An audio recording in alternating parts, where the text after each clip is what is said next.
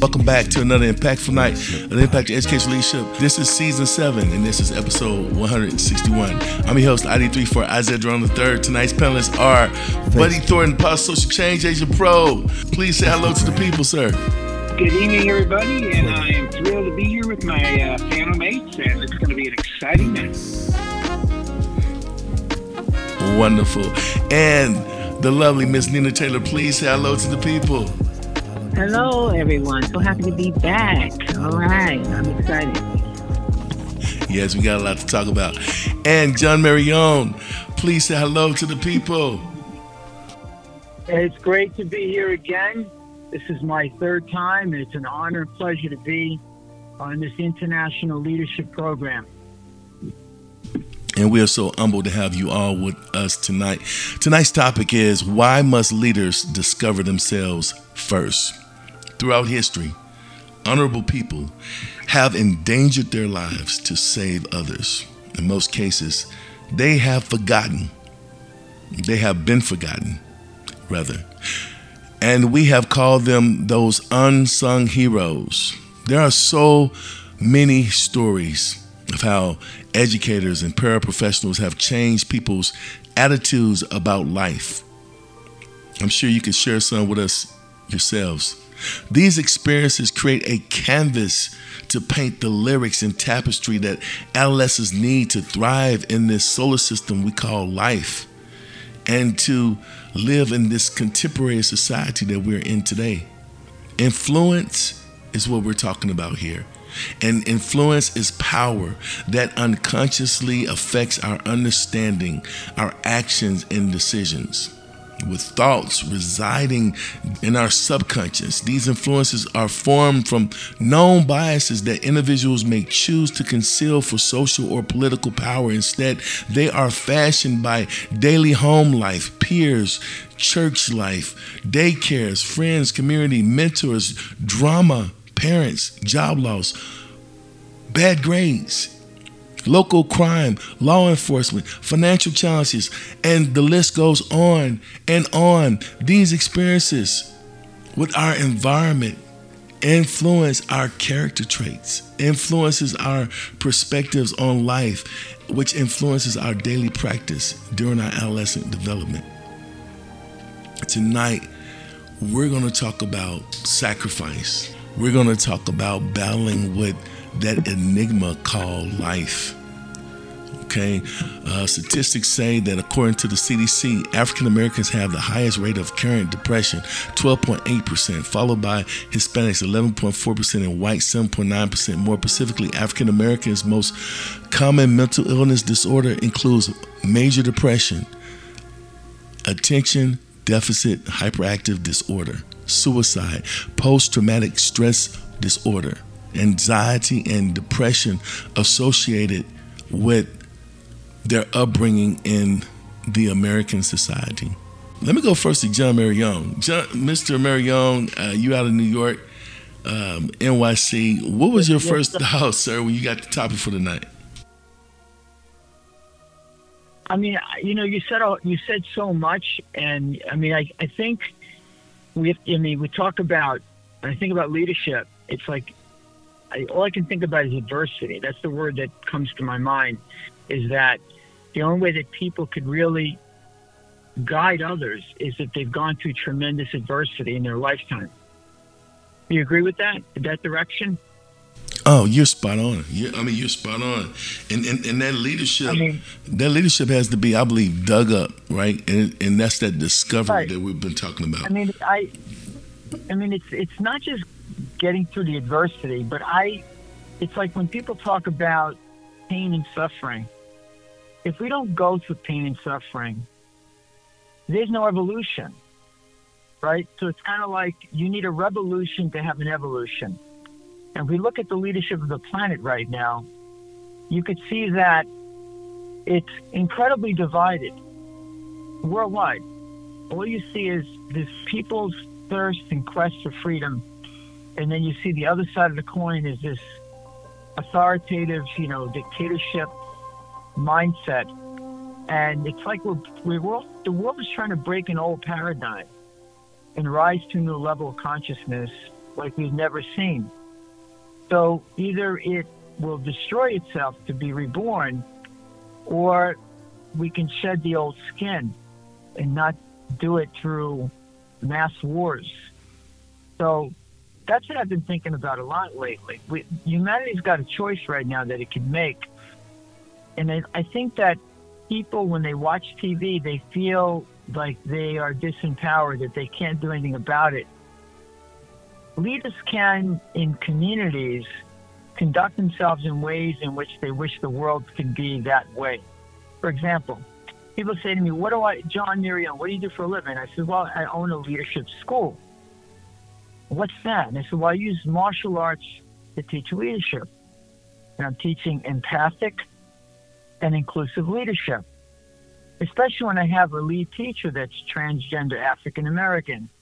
That's a model of like a human being who's loved and respected and treated as an equal, who's teaching that as well. So there's a lot in my head when in the things that you're saying and what is happening on this planet right now. But I feel that it's a very exciting time, and no one quite knows how things will transpire with the fear of nuclear war and all these things. And I'm an Air Force veteran, so I know what nuclear bombs can do. And it really doesn't take, you don't have to be that smart to know that. But the planet can quickly, people can make choices now better than they've ever made to make a difference in the world that's around them. And they'd be surprised to see that ripple effect that can really shift everything that we're experiencing on the planet to the better of humanity. You know, I love that because a lot of times people talk about celebration. You hear it all the time, especially now, what we call success, especially in our global society, right? But they don't talk a lot about perseverance, right? We hear a lot about those controversies, like war, like that terror, right? And it leads to rage, it leads to confusion, right? And we need, I believe we need to, like I said, I think we need to discover who we are, right? In that subconscious, so that we can discover who we are, so that we can lead other, like the young people, like our students, to discover who they are, right? Let me go over to Buddy Thornton. Buddy Thornton, Process Change Agent Pro. Sir, so glad to have you back again, right? I feel like this is your show because you're here so much. We got your own table. You got your chair with your name on it. This is your home. What was your thoughts when you first heard this topic for the night, sir? Well, I think, first of all, everything in the world and everything in life is cyclical. And what I thought was, let's compare today to eons ago and to not so long ago. Back when Aristotle was teaching Alexander the Great, education was only for the elites and royalty. But Alexander was taught by Aristotle that within that framework, everyone should have a whole education, the whole person, not just one thing, not just this thing, not just that thing, but physical, mental, psychological, care about other people.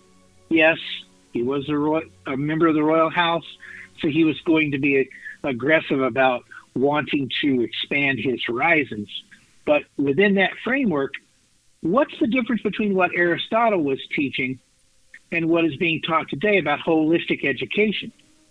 And then let's fast forward to just before the 1900s, when Dewey was fully espousing a school and life balance for students, that it was extremely important to educate them in the fundamentals, but it was also important to ingrain upon them that living within society was just as important as learning.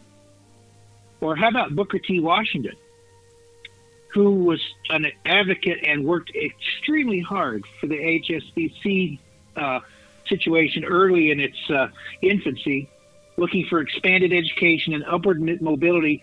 Yes, he focused on the minority population, but he also as a side rail, he focused on elevating everyone through upward mobility because that's the way he preached and that's the way he believed.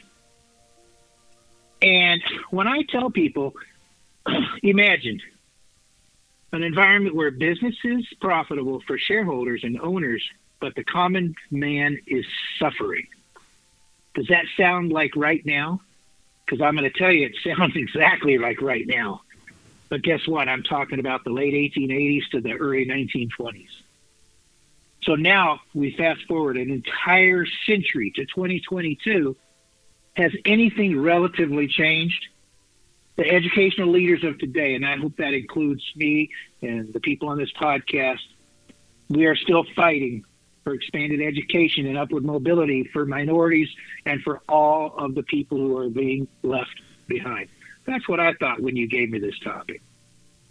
Thank you for that, both you and Buddy. When I just heard what you both said, the first thought that came in my mind was that eureka moment, that aha moment, right? And it reminded me of what one of my mentors told me, one of my leaders told me. He asked us, I was in one of his audiences when he told us to say imagination, right? And it was about 10,000 of us in the room. And we said imagination all together simultaneously. And you can hear the echo throughout the room. And then once the echo stopped, once that delay stopped, he said, what it really is a nation of images. And we caught that wisdom, we caught it. And I took it a step further, I dare say that. And I said, well, if it's a nation of images, then what do people get when they get you? How do people see your image, and what nation does it represent? That is your brand. That is your logo.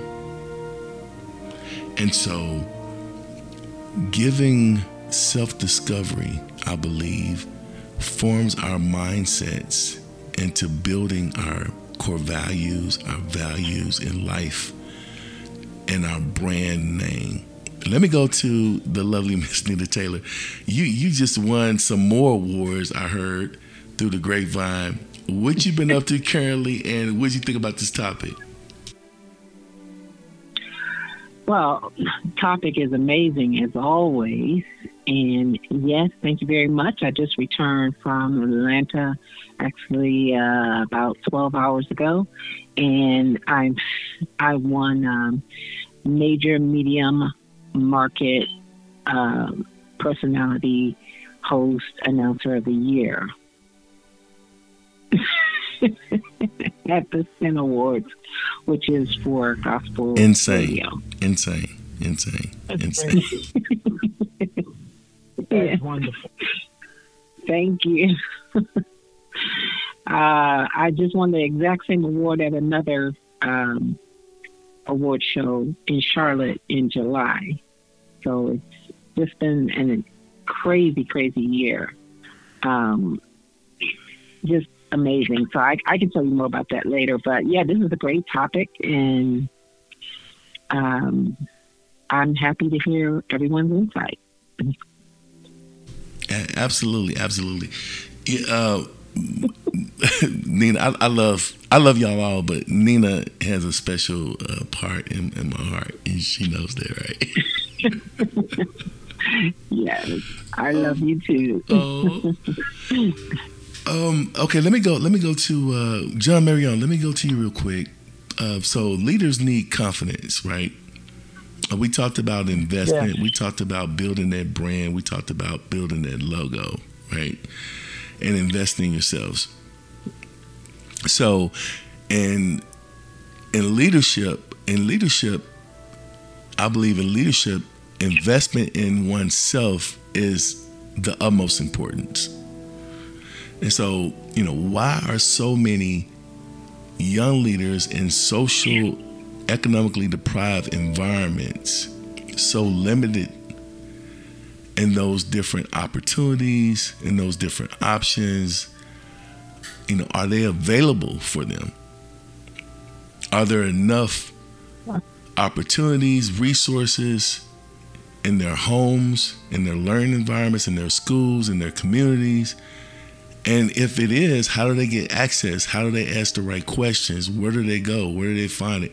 These are some of the questions that I hear all the time from young people in those different environments. We want to pull on you tonight. We want you to walk with us. We want to walk with you. We want you to hold our hands as you show us, as you explain to us how to unpack that question. Why are so many young leaders in socioeconomically deprived environments so limited in those opportunities of availability that's out there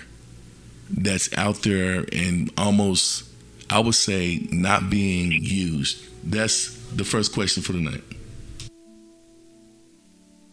Well, I tell you, there's a whole host of reasons why that happens. I mean, I've traveled to 17 cities, as far as anti-bullying, just to see what was really going on in the schools and to see why children were struggling. And I'll, reiterate from the other shows what I had developed. The first anti-bullying program, mandated one in U.S. history in the whole city of Elizabeth, New Jersey, 28,000 children. Because I learned with the systems in the schools, what they all had in common is that every time a child does something wrong, they've got every measure in place to punish them. They get suspended, expelled, they go to jail. So I said, well, we need to have the opposite. So I created a system that was so simple that it costs the city nothing, and it means everything to children. It's called Harmony Power. So kids are recognized for the good that they're doing in the schools, in the community, and if they don't have ideas of what they can do, they're guided to that. So they're using their artwork, their music, dancing, going to senior citizens' homes, helping out, cleaning up the school. They're doing all kinds of things, and they're being acknowledged with a certificate that says Harmony Power with a beautiful logo, and it goes in the report card as a permanent record. So first of all, you have to start with the belief system. When children don't believe in themselves, it doesn't matter what's available. They don't care. They won't even go after what's available. There are systems in place where kids can have access and can get the help, but they simply don't have the motivation. That's why having a mandated program where it guides them into believing in themselves and to their passions, that's the biggest issue. This is the solution to everything that you've just asked me. This is like the core of it, because I'll give an example. They've learned through all these psychology books, when you raise children, if you acknowledge the good that they do, positive reinforcement's going to have a much healthier, much more balanced child than if every time they do something wrong, you're punishing them. We know that at home, and we're beginning to implement that in the last, let's say 20 years, but we've not done it in the schools at all. From the Industrial Revolution, the education's the same. So when, if you look at what's going on with anti-Semitism, what Hitler had done is he gathered the smartest minds of that time, all the scientists, and said, how could we take away as many lives as we can and as minimal square footage? And that's how they developed the camps. And they killed 6 million Jewish people because everything at that time was mind-centered education. So heart-centered education has to be the core on the forefront. Then you can talk about what systems are in place, financial access. I feel like, there's plenty of opportunity in this country. And just people will not go after those opportunities because they don't have a sense of self-belief. When they have that, they'll utilize that. The other big issue is that we waste a ton of money on the way that we're educating because the schools don't focus on life skills education. You learn math, but you don't know how to apply math when you grow up. So it's a lot of wasted money and time. There's a lot of waste in the way money is spent in schools. Then the kids take an exam around middle school that destroys a lot of kids because they don't do well in the exam. Their self-esteem is crushed. And I feel like the testing should be all done to see what strengths, what talents the kids have, and guide them in that direction. and let them take courses that relate to what they actually love to do. You're going to have a much more productive and successful child who will end up getting a job. And the other thing, too, is everything's guided so that kids can go to college, right? So the big issue with that is that a lot of jobs that we need plumbers, we need electricians, we need workers, we need builders, we need factories in this country. We don't have that, because it's like, all right, you got to go to college, you have to, work on computers, or they guide kids to things that they're not even good at, but they don't feel that they can do.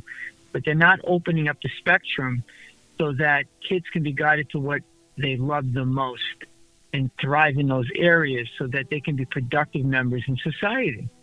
And then the education itself in the schools is not life skills driven, where, how do you apply English? How do you apply math? How do you apply science? How do you apply history to everyday life? How does it relate? So that's a major issue. Some of the teachers in schools do that. Like, there are teachers that care enough to know to do the right thing, but because the actual core of the curriculum isn't that, you'd be lucky to have that teacher that cares. And the other big issue is that they've taken away a lot of music. They've taken away physical education. I live, eat, and breathe movement. If kids don't move right, they're not going to live right. They're not going to be healthy children. They're not going to have self-belief. So it's like they need to be, like, mandated should be exercise in every school. Every morning they should have the kids exercising before they even start the day, so they can think clearly. And then the food that they give these children is an atrocity. It's like, if you take a child, they don't move their bodies, and they're given food that's like poison, because it's sugar-based, so things that turn to sugar, breads and pastas and just garbage. And if you treated an animal that way, you'd have somebody it's like the food they're giving them, they can't think right. They don't breathe right. They don't move right. They're gaining a lot of weight. There's a lot of obesity. There's a lot of diabetes in these schools, because they're not doing a lot of things the right way. And then there's no reason for that, because they're spending all that money on food that's destroying them, and on education that's killing them, because it doesn't really teach them anything they're going to need later on. There's a whole host of things that need to change. It's a lot of wasted spending and nobody making the right decisions for the children, because the system is it's all controlled by the elite in education. Like, there's elite people in Washington that are from the Ivy League universities that are controlling all of the education, and they want it exactly where it is, and they keep people that are in these communities exactly where they want them, and that's what I believe is happening. And that all has to be broken. It has to be, like, completely redone and revamped, so it's fair and equitable. It's not equal. It's unfair, and it needs to change. And I believe in some communities it is changing, but there needs to be a lot more of it, and there's got to be mandates put out there that change it. I can go on and on, because it's just I'm very passionate about it. Listen, that's why we brought you on to Panel Night, because we knew you were passionate. We knew you was going to bring the controversy. That was so controversial, what you said. It was so much controversy. I like the way you talked. You brought in life skills. I like the way you talked about we need to relate more to our scholars. But that won't happen without relationship, right? Relationships root word is relate. If they don't get me, if I don't get them, we can't have a relationship, because relationship core value is communication, right? The core value is love. And so with our lessons being paced the way they are at that tempo, because like you said, the curriculum that we have to give our students as far as core curriculum is involved, right? It's so much, it's so in depth that we really are wrestling with time. That's another struggle. So I want to open the panel. I want to open up the panel and talk about this a little bit, because we know what the problems are, right? But what is your ideal outcome? What would getting those outcomes do for our communities? What would those outcomes do for this society? What would these outcomes do for you? The panel is open. Who wants to take that first? Let me dive in right quick, because mine will be short. First of all, in the current environment, the majority of educational leaders are too far above the mainstream education. And they demand that the core be taught. And I hear a lot of talking heads. No, big apologies to Nina Taylor, because I know she would never say any of these things on her program. But when I hear them say, I don't want the kids taught anything but the core curriculum, and I want the parents and family to teach kids the human skills, the social skills. And my answer to that is, well, let me see. Research says an average parent only spends 37 minutes a day with their children. How exactly are they going to teach them any kind of social skills in 37 minutes? 100%. That's not going to happen. You're right. And you have to allow for a time, and you have to allow a place for children to explore social skills. And it's not happening at home, because when they get home, they spend a little bit of time with their parents, then they disappear into their rooms. They're on video games, or the diligent ones are doing their homework, but they're not socializing. So if they can't develop social skills and they can't develop a way to live in society, it's not going to happen. You ask, how does it affect me? As a business owner, when I get somebody who walks through the door and they tell me, oh, I can do the math, I can read, I can do this, and I can do that, but then they treat the other employees like they're garbage, they're not going to remain in my employment. I want the social skills. I want the culture, because I want my team to thrive. You know what? I can take someone who has maybe a little less math and English skills and make them into quality, well-rounded, culturally fit employees. I have employees from Mongolia. I have employees from the Pacific Rim. I only have one employee. He happens to be from Illinois. We jokingly ask him to show us his green card when he comes to work. So, it's a culture based on what do you bring to the table, not what hard skills are you bringing to the table. Because I can teach that. I can work around that. But I can't work around people who are rude or mean or disruptive to other people. And I think that's exactly where we're at. It was very well said. I think if most schools adopt a program like we do here in my city, where the schools are geared towards certain subjects and certain things, and it's up to the parents to decide what school is a good fit for their child. A couple of years ago, and I mentioned this before, I had a little boy who lived and breathed football. That's all he ever talked about. That's all he wanted to do. He wanted to go to gym class every day. So I suggested to his parents that they switch him over to the athletic school where he could get to exercise every day. He could major in football, whatever, however they do it, and he could learn everything he needed to learn about football. And he could be there all the way up until he starts high school. By the time he starts high school, he's been on special diets. He's been in exercise programs. He is trained and ready to go into high school football and possibly college football. So that's what we do. If a child needs to come here and be in an environment with only Spanish kids who are learning English, that's the school he needs to be at. If they want to be at a science academy, there's very, very smart. They need to be at one of the gifted schools, and that seems to be working better for the kids than the way you got to go to the school that's near your house and that's it. That school might not be a good fit for you. I think that is a good step in the right direction to getting, them on a path that they want to go in. Not just like right now, but even later on in their life. And like you said, everybody isn't suited for college. So maybe they need to go to a school that has a program that takes them into a high school program where they can learn a trade. That's another option for them. And you're absolutely right. Everybody's not going to walk in the same path. Everybody can't do the same type of testing. They just can't. That's just how it is. And with us knowing that as a society, that needs to change. That needs to change so that, kids are growing up better and getting into the type of programs that are going to be good for their lives as a whole, not just what's our curriculum and that's it, and you got to learn it, and if you don't, we're just going to not let you graduate. That doesn't work. That's been proven already. Well, I tell you, may I say something? It excites me to hear that. Mm-hmm. May I share my thoughts? Mm-hmm.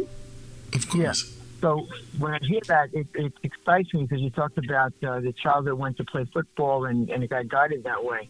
My youngest son, his name is Trevor, and we moved to an area in New Jersey that it's a beautiful town. It's a wealthy town, but I moved to the urban side because I grew up in Brooklyn and wanted my kids to have a different experience.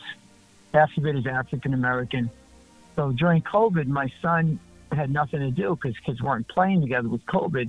He never played basketball, and he just started dribbling. He started watching videos and dribbling outside the house for hours because he couldn't play with anyone. And then once things came back, he went out to play, and they wouldn't let him play because he's a little white kid playing with these black kids. And then all of a sudden, they let him play, and he became the best player in the neighborhood. And now he's being trained by former NBA athletes that are in this neighborhood that love him. And now there was only one school in the United States that has all basketball and academic. My son travels 2 hours a day to and from to go to that school. Couldn't be happier. And now he's playing with the top-rated players in the country. And he's only 13. He'll be turning 14. So that's something that I fully supported and pushed for him to have that passion, because then he's giving something back to the world. He's giving of himself. And I feel that, from hearing from what you're saying is like so amazing to me that, in your community that's happening. And I just wish there was a whole lot more of that. I just happen to be that parent that pushes my kids forward to do that. And even in my school, my leadership school, I tell parents to let their kids go where they want to go, and they'll thrive. And that has to be the future, because what we've had in the past, when people try to follow an exact blueprint, it just doesn't work. It's very destructive for children, and a lot of it, affects them to the point where they are suicidal or they commit suicide. I'm glad you said that. I want to add one thing. But buddy, before you add that, let me throw this out there. Go ahead. Because he said something that totally pivoted the whole discussion. Okay, and you threw in suicide, and my question, because I want to open the panel up again, and then buddy, please, you can go first if you would like. But I want to open up the panel again, because now I want to say this. Well, I want to make this statement. A lot of our scholars, a lot of our babies, I'm going to say it like that, okay, because I'm going to be very relational. A lot of our babies, a lot of our children in those low SES or socially, economically disadvantaged communities, okay, are limited with what they want to be when they grow up. Okay, I want to be a world-renowned musician, artist, athlete. I want to be a world-renowned gamer, right? And when I hear this from them, because I talk to them all the time, when I hear this, my question is, okay, why should they care about education? Why should they care about happiness? Why should they care about success? Why should they even care about freedom? So there's a code that needs to be broken. There is a cryptographic mindset that needs to be broken. We got to break the code.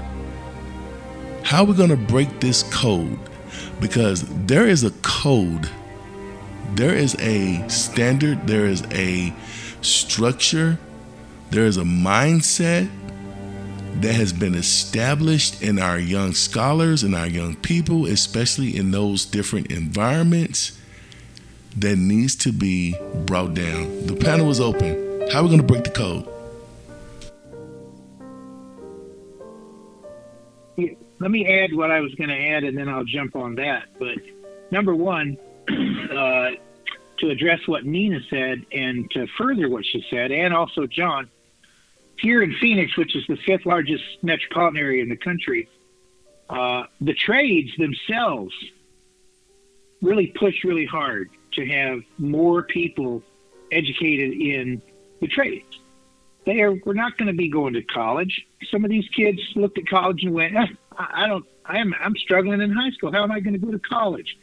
So when the trades pushed the education system to do something, they established a school, and there's several of them here, but one of them is called the East Valley Institute of Technology. And the only thing they teach at those schools besides minimal core values is the trades. If a kid wants to be a welder, they teach him to be a welder. If he wants to be an electrician, they teach him to be an electrician. You know, the community came together and said, you know what? We're lacking in people in these skill areas. And the reason is because, you know as well as I do, traditionally for the last however many decades, got to go to college, got to go to college, got to go to college, got to go to college. No, you don't. You got to do what you have a passion for. You got to do what you want to do, because that's what's going to motivate you to get up out of bed every day and go do it. And so when the community stepped up and said, you know what, let's give these kids who are never going to go to college a different path, it has worked so well that it has improved a lot of the different schools around them, because some of the kids who would have failed otherwise have moved into the technology schools. And now the overall pattern on all the schools has been improved just by shuffling the deck. And when you say you got to break the code, you got to break the code. But the community has to step in. And the community, the parents, and everybody has to get in lockstep and understand that there's no such thing as Dr. Larry Davis always says, no such thing as a standardized child. We don't live in a standardized community. We don't live in a standardized world. We need to stand on our own 2 feet, and the best thing we can do is honor these children's choices by giving them the opportunity to stand on their own 2 feet, because it works. That's beautifully said. Yes, it is. Well, buddy, real quick, go ahead, John. No, you know what's exciting is both of them have given examples that code's been broken. It just needs to be broken more. But it's not like it's not been done or it's not happening. They're just giving examples of how in their communities it's happening. So it's a very exciting thing to hear, that it just needs to happen more, and having shows like this spreads that message of what's possible, that it can happen everywhere. There's no excuses, because you're just giving examples of how it's happening. Yeah, absolutely. And I just got back from Phoenix, Arizona. That's where Buddy's at. And Buddy, we were driving around. Well, you were driving, I was riding, right? And you were showing me all of the construction going on. You were showing me how that society is being built up. Please tell listeners a little bit more about your city, how what you said, that outcome is being shown by the developments in your city and how your city is expanding. Because whenever a civilization expands, that means that they're breaking the code for me. But Buddy, please tell us what's going on out there in your city right now. Well, number one, when I moved here in the late 80s, there was less than 1 million people here. Now there's over 6 million. So in 30 years, you've seen a 600% increase in population. Last week, the statistics showed that the city, or the metropolitan area, is 60,000 housing units behind the need, and 10,000 people a month are moving into the Phoenix area. Now, 2,000 or 3,000 leave because obviously it's a transient part of the country, and it's really hot here during the summer. People who don't go through the summer here don't know what it's like. But technology is coming here. And the trades, because they're so far behind on housing development and infrastructure development, the trades are begging for people to come here. When people move from traditional school to the trade schools and then they come out, these kids are coming out to jobs that are paying $25, $30, $35, $40 an hour. They're not being jammed into a situation where they're going to face minimum wage for the next 5-10 years. It's definitely a growing part of the country. But now the sad part is it's growing, that means there's got to be other areas that are not growing. I believe it's growing because even though the statistics show that Arizona has not the best total overall education system, they've made more positive steps toward making it a community education system. And I think that it's a role model for the rest of the country that they need to understand.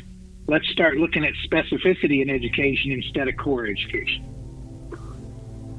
Buddy, oh, that was so good. What's the demographics out there? What's the demographics? If you know it, that's going to be awesome. If you don't worry about it. We'll go to something else. But what are the demographics out there as far as the ethnicities? You're looking at about 40 to 45% Hispanic. You're looking at between 4 and 6% Black, which means that the whites are hovering around that 50% mark. So a majority, yes, but a solid majority, no. I don't like to bring in politics, but when you look at the politics, it has shifted from being a very conservative, locked-in state to a purple state, to where every election is going to be contested and extremely contentious from here until the population continues to grow, until the demographics shift even further. National statistics say that the entire country is going to be a minority-majority country by 2050, which means there's going to be more minority groups who could become coalitions, and they would outnumber the white population across the entire country. And Arizona, somewhat New Mexico, Southern California are already experiencing that. And the upheaval has a lot of positive. It has some negatives, but it has a lot of positives. And I think people need to realize they need to look down here if they want to see what the country's going to be like in 25, 30 years. Incredible. Let me go to Nina, because, buddy, what you said is, you gave us so many gems. Listen, this is the time to get into real estate, people. Those that's listening in, listen, you need to come to the United States, buy up real estate, because it's going to be all high rises in the next, 30 to 50 years from now. It's going to be all high rises. Those buildings, those apartments, even those houses are going to be multi-generational, where all the families are moving together and living under one roof. Nina Taylor, the lovely Miss Nina Taylor. I want to go more into what you got going on. Let me just ask you that before I ask you this question. So what you got going on, Carolyn? What you been up to? Well, in addition to my radio show, which is now in 14 countries, I think it was only in maybe about 10 the last time we spoke. It's in 14 countries now, one being Johannesburg, South Africa, which I'm very, very excited. And we've also finally gotten into Bermuda and the Virgin Islands.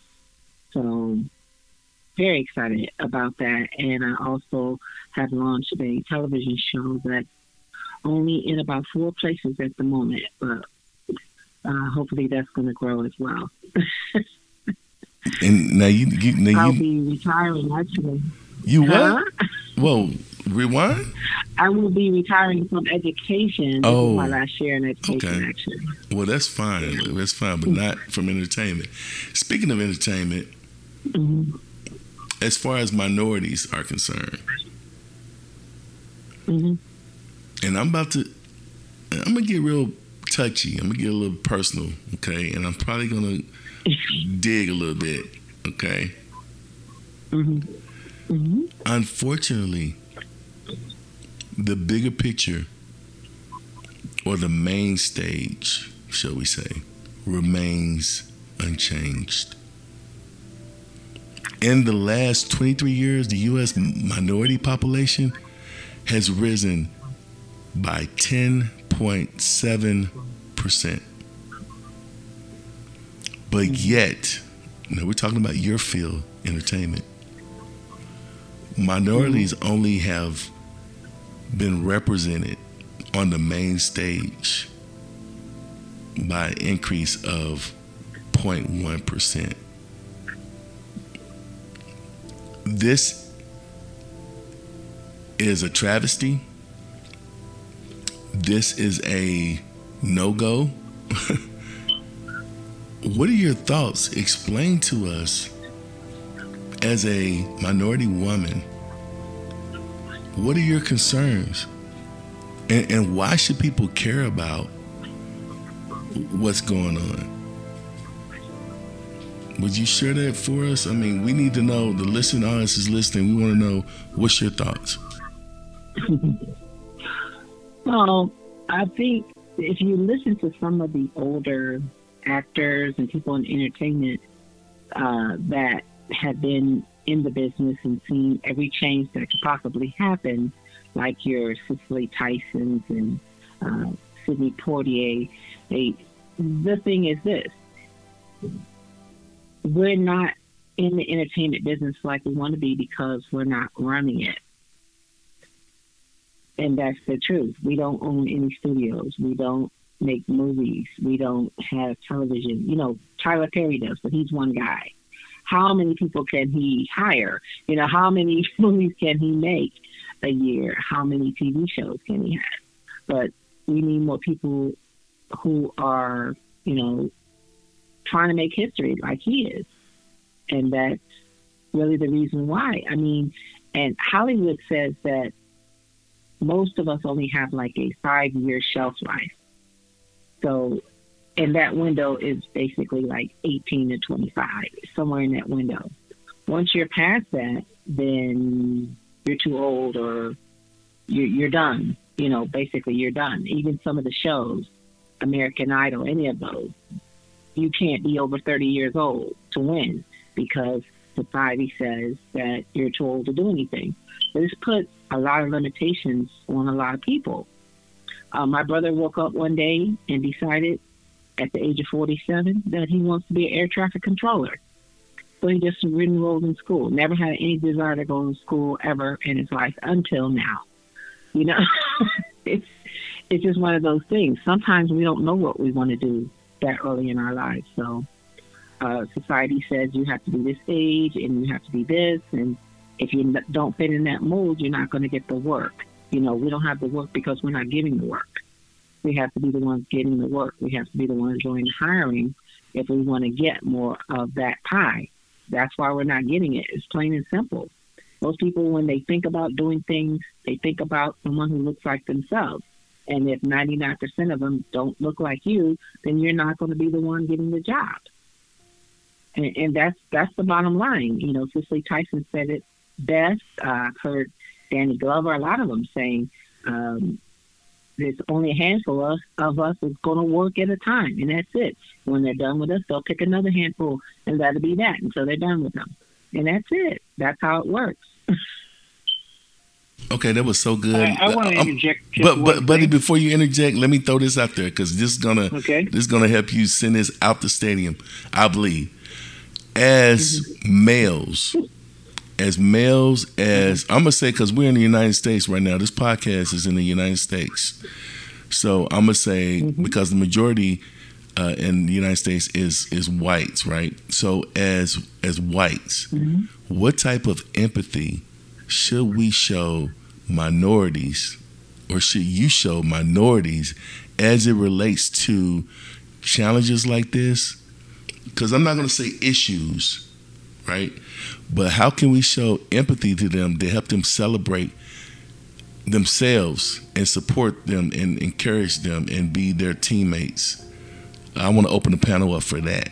Go ahead. Well, just so I further what I was going to say, and then I'll dive into that. She's absolutely correct. Nina is spot on. Pay attention right now to the World Series, which is being played. And we have one black manager and 0 American or African-American players on either squad. Yes, there are some dark-skinned Latin players, but there are no black players. Dusty Baker brought that up, and it's the first time since 1970-something that there's 0 black players who are Americans on either of the 2 squads in the World Series. And there's still, throughout the entire history of baseball, no black owner in Major League Baseball.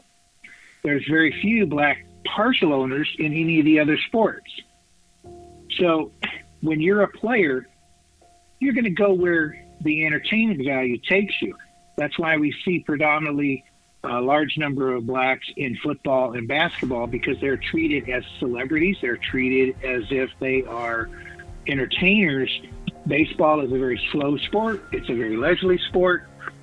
And the players don't gravitate to it because they're not being rewarded for what they can do. And even when they can do, if they make one minor little mistake, because the white management and the white ownership looks at that and says we can't have that, they don't get as many opportunities as the white players. That's straight up honest truth. There's no way to candy coat it. I wish it was different, but hopefully that is going to be a dynamic that will change over time. Well, I have some thoughts to add to this conversation, which is kind of a twist on it. My grandfather, who married my grandmother when I was very young, and I was on the streets of the city with my mother, who was a drug addict at the time and homeless. Funny, you know what that feels like? All the tragedies that happen when you are with a mother who's, doing every drug you can think of. And we were not allowed in our Italian neighborhood. We were in the black community in Coney Island, and it was a whole different experience. So I found myself to actually connect very well as a white kid in the projects. My grandfather was black because he was married. My grandma is Puerto Rican black. So walking in the 60s hand in hand, it was just uncommon. And but an incredible, profound experience for me, because it kept my mind open. I never understood why, if I was around people that were white, they would make comments about black people. I'm like, what's their problem? Because my grandfather had an afro and I would touch his hair when I was little. So it's like, that was familiar to me. To me, it was just what it was.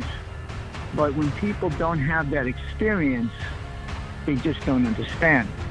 And then when I look back in my leadership, there was one of the people in my life that was profound was in the military.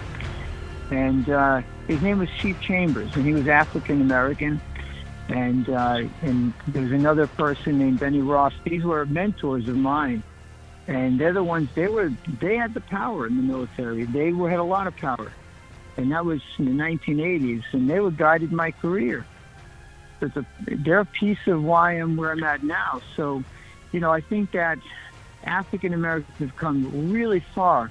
When you think of 500 years of slavery, it's only been about 50 years from the civil rights movement, and every industry, most industries have people that are famous or very well known that have risen to the top and blown everyone away. And it's incredible how much has really occurred. But in the same breath, so far to go. That I see. We're still having issues of violence and just complete nonsense of people having these racial viewpoints. So, but I still am very optimistic about where things are headed, and that it will get better as long as these discussions continue to happen and people take action upon these type of discussions. I totally agree, and I thank everyone for those comments. Nina, were you going to say something? Okay. I thank everyone for those comments. I feel like this conversation... No, I was good. I'm Well, sorry. this conversation is taking off. Go ahead, buddy. Please. Yeah, Isaiah, as you asked a question, I wanted to circle back and answer that question. How can we change the dynamic for the minority child? And how can society honor them and give them at least a piece of the equity that has been missing all this time? Honor the starting line. When a child comes up from virtually nothing and accomplishes getting something, it's a heck of a lot more than a child who started with a head start and doesn't do anything with it. Now, that doesn't characterize all whites, and it doesn't characterize all blacks or Hispanics.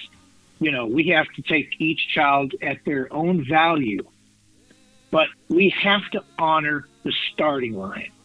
If they're walking around with concrete boots on and society is not giving them the opportunity to get ahead, then you have to look backwards and say, okay, where was their starting line? And how well did they perform under stress? How far did they climb out of just sheer determination and grit? We have to honor the starting line.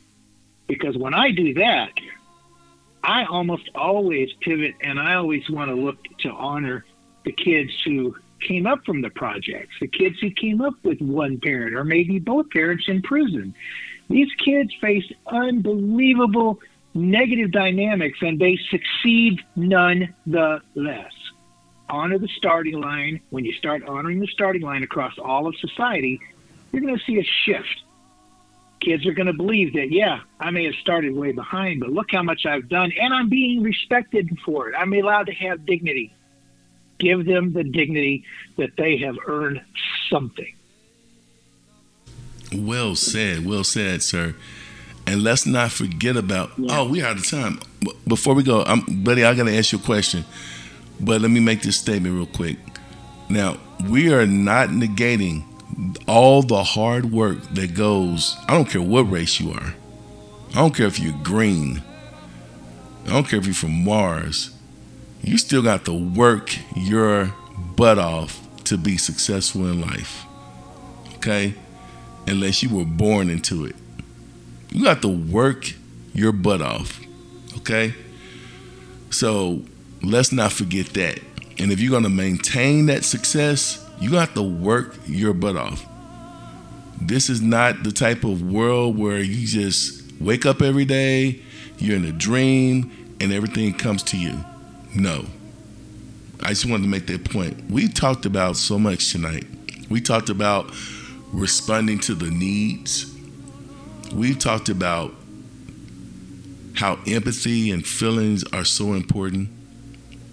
We talked about mindsets. We talked about thinking patterns. Now I want to take the lead. I want to take the lead in this question that I'm about to ask Buddy Thornton, Apostles Change Agent Pro, because I'm going to ask you one of those types of complex questions that you're going to have to regurgitate and break it down Ooga Booga style. We talked about a lot tonight. We talked about those enigmas. We talked about rage. We talked about confusion. We talked about controversy. And I think the apex of this conversation is, how do we get to celebration? How do we get to celebration? How can leaders stay competitive in their fields over the years without sabotaging their competition? We all know that this tactic is an oldie but good one. Some of our most influential, incredible business men employed these strategies. We're talking during the progressive era with the railroads and the oil companies. My question to you as a positive social change agent pro, how do we elicit co-opetition without competition? That's my question. Well, I have to go right back to what I brought up earlier in the podcast. You know, in the era of Dewey and Booker T, the giants that we stand on their shoulders today, they believed in society. They believed that leaders had to be servant leaders who would uplift everybody, including their competition. If society improves, if everybody improves, a rising tide lifts all ships. You know, the biggest thing that Dewey and Booker T both anchored on was, let's be what we can be, and anchor on always being what Vygotsky called the more knowledgeable other. There's got to be a more knowledgeable other. There's got to be someone on the horizon or in the room who knows more than you. Let them guide you, and let them guide everybody. That's what brought the progressive era to its height. The only reason it fell apart was because of the Great Depression, because of greed, because things got out of control at the top of the heap. Okay? We have to understand that you got to combine servant leadership with situational leadership. And you have to do this through universal positive regard and the 4 anchors of supporting when possible, delegating when necessary, coaching when you're the MKO, and directing when somebody needs it and is failing temporarily at their task. That's how we get where we're going, and that's always the tenets of co-opetition over competition. On fire. Listen, I see the ball leaving the stadium. It's sunny. I got my hands over my eyes, so I'm not blinded by the light. What are the takeaways for the night? Who wants to go first?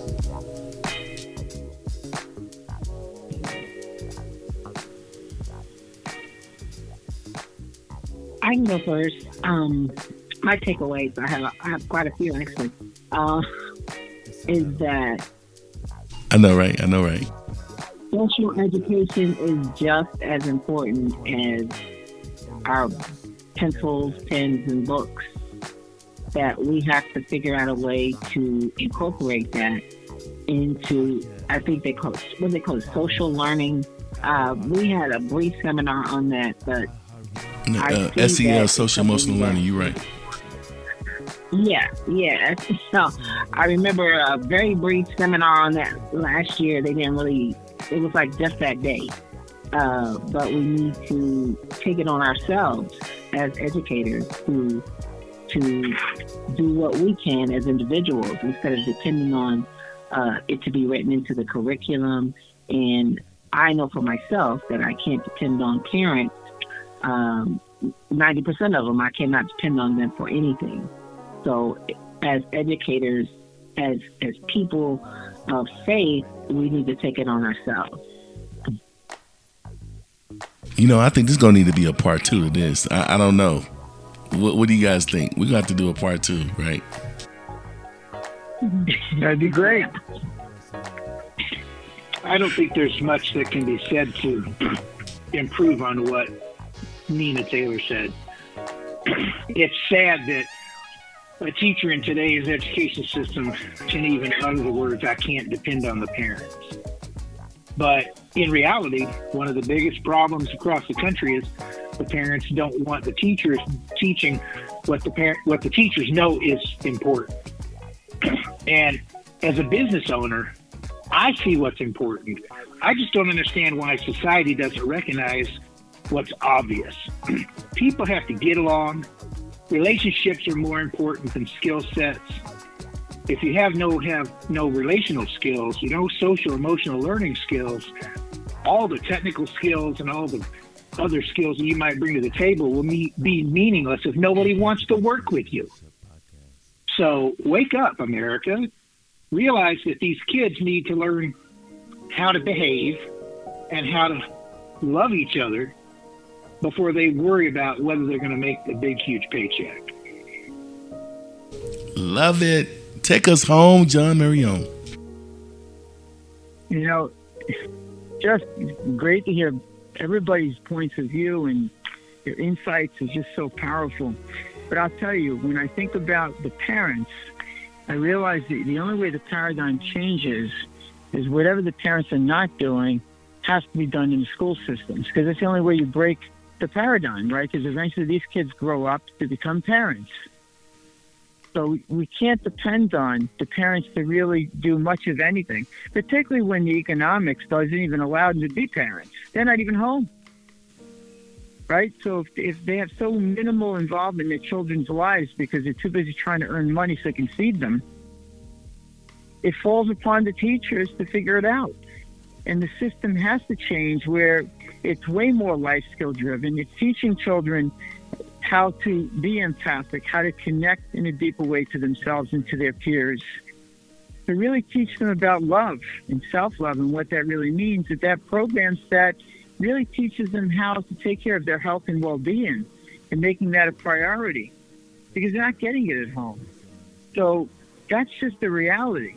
So if they change that, if they made choices to focus on that and allow the teachers to guide, and they have to train the teachers, obviously, because they don't necessarily have the education themselves. They may know English, but they may not know anything about being fit and healthy. They ought to be models in some way. So there's a lot of work to be done on that level. And I learned from this, tonight, I learned that there's a lot of holistic approaches out there that are working, that are happening. They just need to be happening a lot more. I also learned that it isn't fair in communities that are considered minority. I don't like the word minority, but because you take one word out, it's minor. It's like saying less than. I don't know who came up with that name, but I don't like it. But in communities where they're more challenged because they don't have the funding or it's not as safe, that needs to become more fair. There needs to be more opportunity for those children that they have a better start. Because environment does impact the outcome of that child. And to say, well, they make their own choices. Well, it's easy to say when you're living in a nice community and you have all the support. To say that about another community, it doesn't have that. So a lot of people say that, and I think it's very unfair. So I think that, that was another important part of our conversation tonight, that, that fairness needs to change where kids have more opportunity. And I'm not sure if it's the funding or what it might be. Because sometimes when communities receive money, it never goes where it needs to go. I think it's really about training, proper training with teachers so that they're giving the right education to what the kids need so they can be guided the right way. I also feel that when we talked about the fact that college is really not the priority, I don't push my kids to think about it. College is something where I want my kids to go to if it's going to help them in their career. But if they don't need it, I wouldn't push for it. So I feel that especially if the child's going to go into $200,000, $300,000 in debt, it's a horrible start for a child. So that whole thing makes no sense to me. So there's a lot of information tonight, and it was great to be on the show. Impact of Educational Leadership Podcast.